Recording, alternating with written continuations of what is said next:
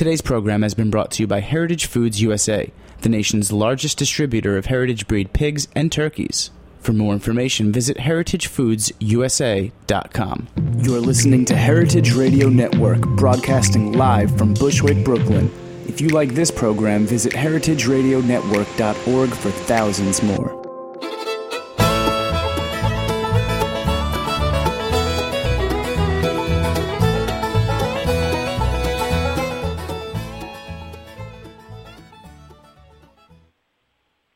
Greenhorns, this is Severin. This is Greenhorns Radio, and we're always talking about farming things. Today we're talking about farming and fiber things with a wonderful dear lady named Rebecca Burgess, who lives in Marin County, California. Hello, Rebecca.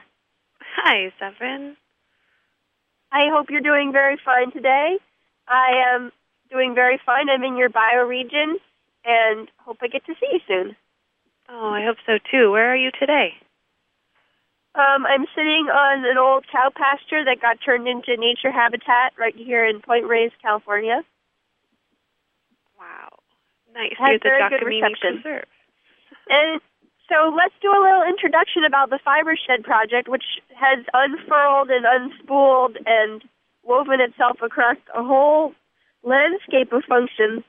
Maybe you could just start from the very beginning and give us a brief sketch of how you came to the position of covering so much territory with your work. Well, it started personally, as most things do that have heart behind them. I was committed to doing something different in the way that I was dressing myself. I wanted to explore how I could work with my local community in terms of my farming community and my wildlands community. I use a lot of, my background is as a natural dyer, using wild and weedy and semi-cultivated species. And so I used my skills as a natural dyer and a weaver, and working with local farmers, I built out a wardrobe that I would wear for a year that included alpaca and cashmere and lots of different sheep varieties and even some local cotton. And all of that was spun and cleaned and spun and woven or knit, dyed, cut and sewn and worn by me. And I talked about it on a blog, and I wrote about it, and I made sure that I let people know what I was doing. And that particular one-year effort transpired and inspired people to do the same. A lot of initial requests were people emailing me.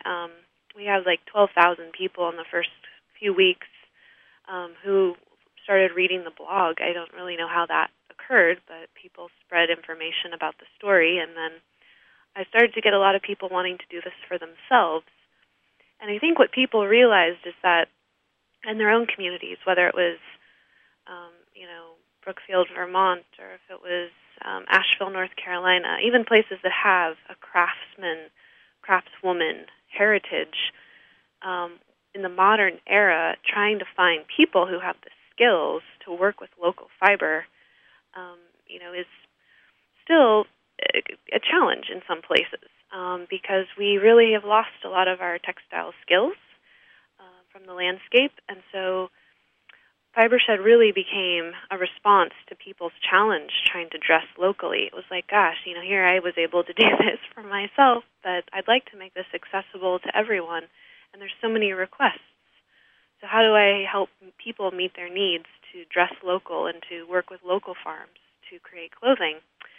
So now we've created an affiliate program, and there's people all over the country and world who are modeling some basic principles, which are, community skill building, taking people who do have skills and making sure they get out into the community and teach younger people those skills. And I'm talking everything from how to harvest dye plant seeds, how to, breed for fiber on your sheep if you have a dual-purpose sheep, all the way through to how to hand spin and blend fibers and how to knit, how to weave, how to pattern draft, and how to cut and sew. So skill building, economic development is something we really try to support people with. We build feasibility studies for how you can bring a mill to your town. And in our region, we have 2 new mills propping up soon. One's already on the ground, one's emergent. And we also community build, which means we have symposiums where we all get together and create, those leading thoughts that are going to carry us forward ideologically on how to create a regenerative fiber system. So between convenings, feasibility studies, and actual on-the-ground farming and sharing skills, we're building a fiber system. And we're modeling it here, and it seems to be replicating. And it's so far, I think people just have been inspired in their own way. So while we do it here, we're inspired by other people who've done it in their own way. So I hope that answers your question. Yep. I'm inspired by your own way, and I was especially inspired because I got to see the plants that are growing in your garden of indigo, and I go around the world and I talk to a lot of people who grow plants, and sometimes we talk about plants, and I tell them about indigo that grows in Northern California, and people sometimes don't believe me. So I just want to get it really on the record. Tell us about the indigo plant, please. I can understand why people don't believe you. I had a hard time believing it was possible myself, because I spent a lot of time in places in the world where they grow tropical indigo, Indigofera tinctorium, and that's Indian, Indonesian, Guatemalan, Oaxacan indigo. It's pretty much all this one variety or a variation or cultivar that doesn't grow in temperate climates. So a lot of people associate indigo with tropical climates. But in Japan, in the northern regions, they have built a process for farming and processing, something called Polygonum tinctorium. And it's in the buckwheat family, and it's a temperate climate source of blue. And you can grow woad as well, like they do in the UK and other areas in Europe and France. They have a beautiful woad farm near the Pyrenees. But it doesn't have a high content of blue in comparison to this Japanese indigo. So for a few years, I did some seed selection, and I finally kind of honed in on this beautiful plant. And there was actually a teacher here in North America at I think it's University of Indiana, Roland Ricketts. He is married to a Japanese weaver whose family is very well versed in indigo, and he had a lot of background data on how to process this, and he also had seeds himself. So he's growing this plant at the University of Indiana, but here in California we have the first commercial operation in the country, and it's totally doing great. We have grown, I think last year we grew around 9,000 plants, and we were able to process enough indigo to dye around 400 pounds of material. And every year we're going to just grow a little bit more. I'm not sure with the drought how things are going to go. But it's hard for people to believe, but there are temperate climate sources of blue, and they actually do quite well. This Japanese indigo, we've spread the seeds all over the country. This year we sold about 400 pounds of seed. People are just going crazy wanting to grow this in their gardens and farms, and it's very popular now. Well, I think it's an important lesson, sometimes you don't even know what you don't even know, and you want something, and you want this blue that's so intoxicating, and you're just going to have to figure out which small man in Japan knows the answer. Okay, moving forward. I want to know more about these mills and some of the improvisational connections that you've had to make as a community organizer, totally driven by major, big, multi-dimensional things. Just help us understand what kinds of relationships you're having to build in order to bring this puppy to fruition. What does it take to raise a mill in California today? Well, I think the story is still unfolding, but at the moment, what it took was a commitment to working with existing infrastructure. So that was my starting point. What's already here, and let's map what's already here. And we mapped two things. We mapped the fiber supply, which is where is the wool and what quality is it. And then we also mapped where are the mills that are already here, if there are any, and what are they producing. So once you know the lay of the landscape and you know what is possible and what's already in existence, then you have an understanding of what is missing and what needs to be fulfilled. So that was our starting point, was let's map California's wool supply. So we mapped 3.1 million pounds of wool in California, and we qualitatively analyzed it. So collaborators for that were resource conservation districts. The California Wool Growers Association helped us. Roswell Wool, actually the commodity market, helped us a lot. The growers, we went to a lot of farms. And we also worked with 8 interns from the Agricultural Sustainability Institute at UC Davis. And they made a lot of phone calls to farmers for us, too. And I did. I was pretty much in the car on the phone for 6 months trying to get little samples of wool from every farm that I could. And we sent it off to a guy who'd worked for the USDA for 37 years. His name is Ron Cole. And he put all the wool under his microscope, and he gave us a micron test. So basically, we found out what the quality was of the wool in California, and there was this huge surprise. Most of our collaborators up to that point had been small fiber farmers who were hobbyists primarily. Maybe some of them had fiber farming as their sole business, but very few. And they kind of just said, the wool in California sucks. You're never going to be able to make anything out of that. But no one had actually figured out what the wool was to even say that it sucked. And so we finally figured out that actually most of it, like 2/3 of it, is under 23 microns. And what that means to the layperson is that you can wear it as a sweater. You can even wear some of it next to your skin, and it's not going to scratch you.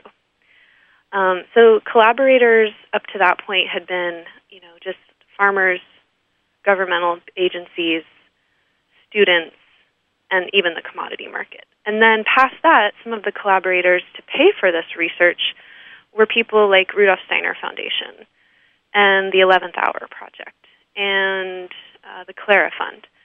Different groups who have a philanthropic arm, but they also have something called a public-related investment arm. And they're really interested in helping local economic initiatives.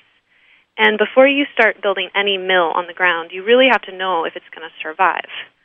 And so feasibility studies are really important, because if you just build a business plan without even assessing the conditions for that business, you could get yourself in over your head pretty quick.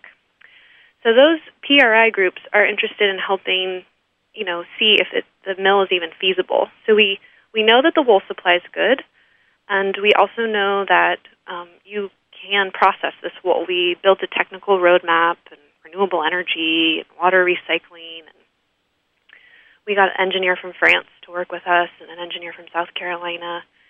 And we figured out that we could make cloth. But then when we priced it all out, we realized that this mill is going to cost $26 million.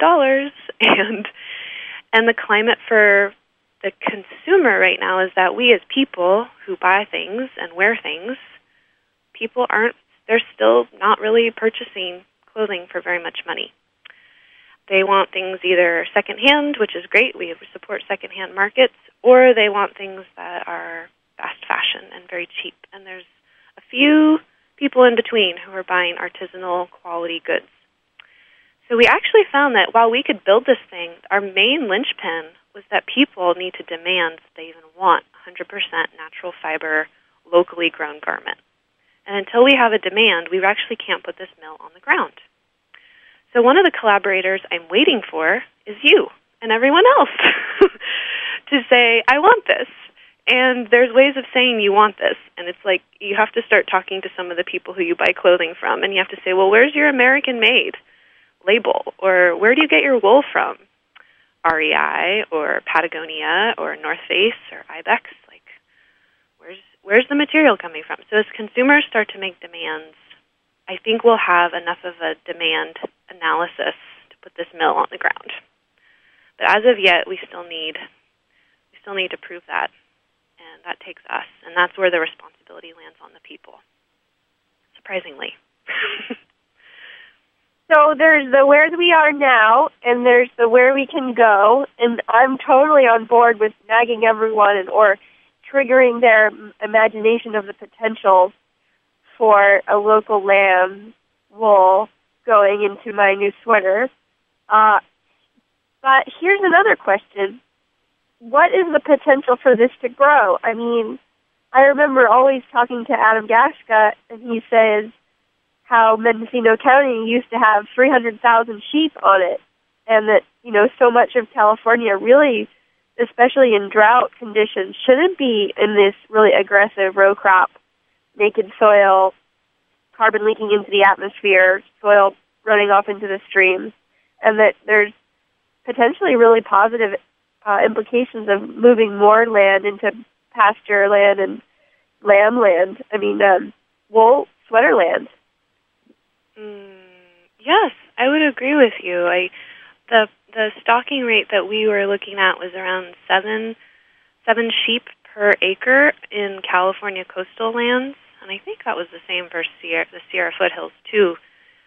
And yes, pasture systems stocked well, not overstocked, but stocked appropriately for the regenerative capacity of the grasses is, as you know, and I don't know if you've had these folks on the radio show before, but we all are hearing about the ability for rangelands to sequester carbon, and we also know that tilling soil, when you lose carbon, you also lose water holding capacity. So we know that pasture lands that are treated well and are, anything from even applying compost onto your pasture or strategically grazing your animals through it, you can increase your water holding capacity. And so then you're taking the pressure off of your water supply for irrigation when you can just treat your soil as your reservoir. And if your soil is your reservoir, which it can be in the case of pastured systems, and tillage can get there too if you're really careful and you only till maybe once and then you use additive farming in subsequent years with compost. But basically the pasture system is healthy, and thus, yes, more sheep could be on the California landscape if lands went into transition out of the more industrial cropping process into pasture systems. We could see sheep. They're also good for California hillsides. They're lighter weight, and a lot of farmers in the north have told me they're transitioning out of cattle and into sheep, and they're saying that it's better. They're seeing less erosion on their hillsides, and they say that their stocking rate's pretty equivalent if you take the weight of the cow and the weight of the sheep. And so I thought, that's interesting. So we're all thinking ahead about where we're going to find ourselves, how to tune into the logic of the landscape and find opportunities in the sweet spots, places where we can make a living, places where we can find a shifting point, an intervention point for sustainable ag to gain a foothold on more and more of our most magnificent land here. And you're hearing this from the grassroots first. You probably won't hear this from the mainstream media, who unfortunately are singing a song that is not always compatible with the reality on the ground and the climate that is changing every day. Today, this morning, it even was hailing. But thinking ahead is a good move, and I really thank you, Rebecca, for thinking ahead. I want you to think if you have any announcements while I make mine. We just released a movie on pasture, on sheep, on grazing sheep underneath vineyards as an innovative strategy employed by shepherds in the peri-urban areas around Virginia and around Mendocino, who, of course, are struggling with the unreasonable price of land and have found a solution in partnering with landowners who have invested in wine grapes and who have luscious grass underneath that can be munched by the lambs. So check it out on ourland.tv. And Rebecca, do you have any announcements? At the moment, I guess it's not an invitation necessarily to watch anything or come to a class yet, but we are working on, I just wanted to let folks know that FiberShed is working on an industrial hemp project in Colorado and Kentucky, because we really want to show that we are going to need to blend our wool with another fiber, and we're looking at really biomass-dense crops. And so my announcement is that, support industrial hemp research in your community.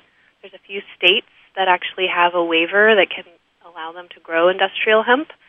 And we're really looking forward to textile blending with cellulose and protein fibers, so lammies and tall stalks of hemp. And we know that we can get about 12 tons of biomass per acre off of hemp, and we can get about 70 pounds of wool per acre. So we're definitely going to need to dress people with more than one fiber.